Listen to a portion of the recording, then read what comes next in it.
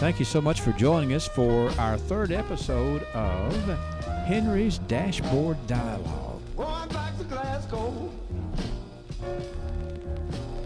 Back to Glasgow, KY. We talk about things that are going on, that might need to be going on, some things that have happened, some other things that need to be dealt with. That's why we call it Dashboard Dialogues. And we are so tickled to have a very busy gentleman on this program who was kind enough to take the time to come and be on Dashboard Dialogues. Joe Plunk is the district director of the Transportation Cabinet District in Bowling Green. Now, how many counties is that, Joe? That's 10 counties. It's generally the Barren River Area Development District area. Anything related to a state highway. Think about a numbered highway. US 31E, 31W, I-65. All of that are maintained by KYTC, and we're very proud of the work that we do. It's fascinating to me because you got to maintain it, but you also got to improve it. It's from cradle to grave, basically. You think about designing a road, planning it, but also the time it takes to construct, make sure you have the funding for that, and then we maintain it into perpetuity. I'm sure that you deal with a lot of people who give you a lot of suggestions about things that ought to be dealt with, and there's a whole lot that goes into deciding what the next projects are going to be, which is how we got to this Dashboard Dialogue program today, where we entitled it, So What's Happening with the Tunnel in Downtown Glasgow? It was closed in 2015. It has a very interesting history. So by the way, we commonly refer to it as a tunnel, but in fact it is a masonry arch structure. So a tunnel would be something that we dig into the ground to get from one side of the hill to the other. I want you to say that term again so everybody gets that down. It is a masonry arch, or think about stacked stone. You're stacking stone to create an arch. But it does look like a tunnel if you're on Water Street, so we kind of jokingly refer to it as that. But the structure was constructed in 1914, only 2 years after there was even a State Department of Transportation, by the way. So it's more than 100 years old. And in 2015, unfortunately, because it had deteriorated in such a way, the structure had to be closed. Some of those rock, the masonry, the grout and the stone was starting to chip away. Water infiltrates the ground above, and we just, for safety purposes, we didn't want rock falling on people or their automobiles, so we had to. You said it was built in 1914? 1914, yes, that's right. My goodness, and you all have to maintain whatever technology was used to build that? Yes, and the state did not build it.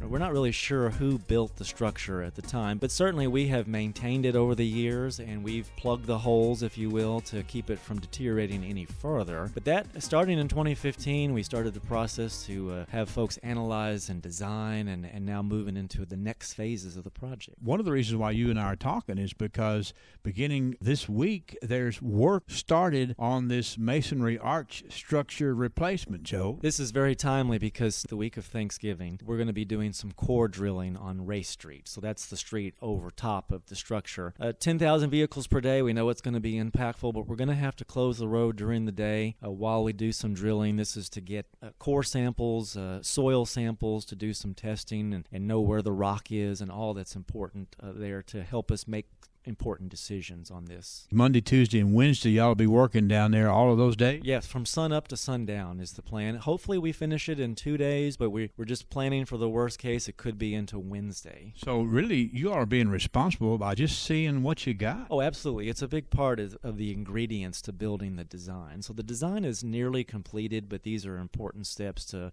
wrap up the design. Before we start working with landowners, we're going to have to acquire some property for some folks, working with the utility companies like Glasgow Water Company, who has a major water line that runs down the street. So all these are important components before we ever get to construction. Out of respect for the Kentucky Transportation Cabinet, this hadn't been laying on somebody's desk forever. It's just these things just take time to get it all figured out, doesn't it? It takes too long, in my opinion, and I'm sorry about that. People probably think there is no progress, but we had to go through an analysis of what are some of our concepts that we can do to recreate this structure.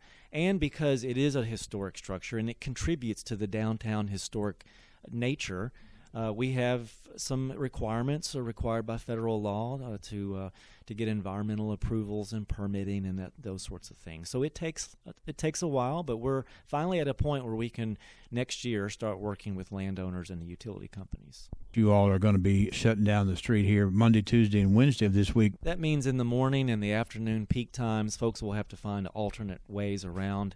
for those 3 days. But really, it's a good trial period, because when we do move into construction, it's going to be closed for months, because we'll have to tear out the old structure, rebuild the new structure. So when this happens, I'd say best case scenario, spring or summer of 2025, still about a year and a half away, it will be closed for many months. What's the pressure on you as the person who runs the transportation cabinet in this district when you're dealing with an historic structure? Well, I want to be clear that this is a team effort. So there's a lot of folks involved, into the weeds, even more so than I am. Bridge engineers, designers, right-of-way agents, environmental scientists. Our consultant partners from Louisville, Michael Baker International, they've been a big part of this and have a local presence here in Glasgow. A lot of folks want to do the right thing, and we've received input from the city, from local officials, on what this structure should look like. We want it to still look like a structure, like an arch. We don't want to just build a bridge, Race Street over Water Street. We want it to still look historical and have those kind of aesthetic appeals to the structure. Our structure is Race Street over Water Street, but then there is a privately owned building that also sits over top of Water Street. We're not touching that, so it'll still be there. It's privately owned. It's not part of our efforts. But we'll still, when it's all said and done, we'll still have the two arches. So there'll be eastbound in one arch, westbound in another arch. But we're also going to be including lighting and facilities for pedestrians to safely walk through the structure. There's a lot of synergy happening downtown. Us working on this structure, the city and the county working together to make good things happen here. This will be perfect for it to happen about the time the Justice Center is coming online. I wanted to mention, too, that the structure as it exists today has a 7-foot clearance. So it's impactful as far as a lot of vehicles that cannot go through the structure.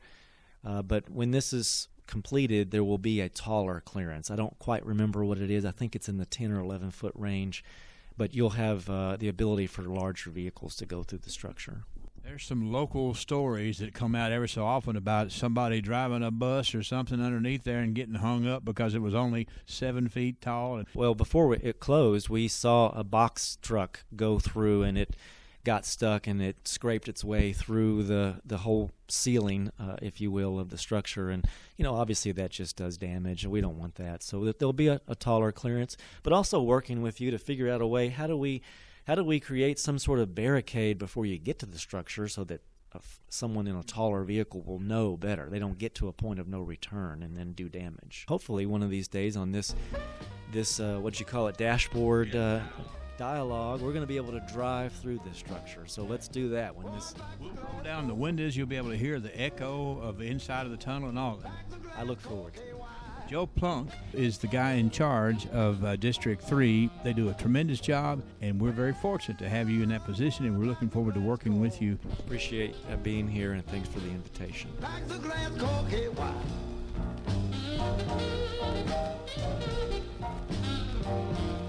I gotta see my fine baby one time before the day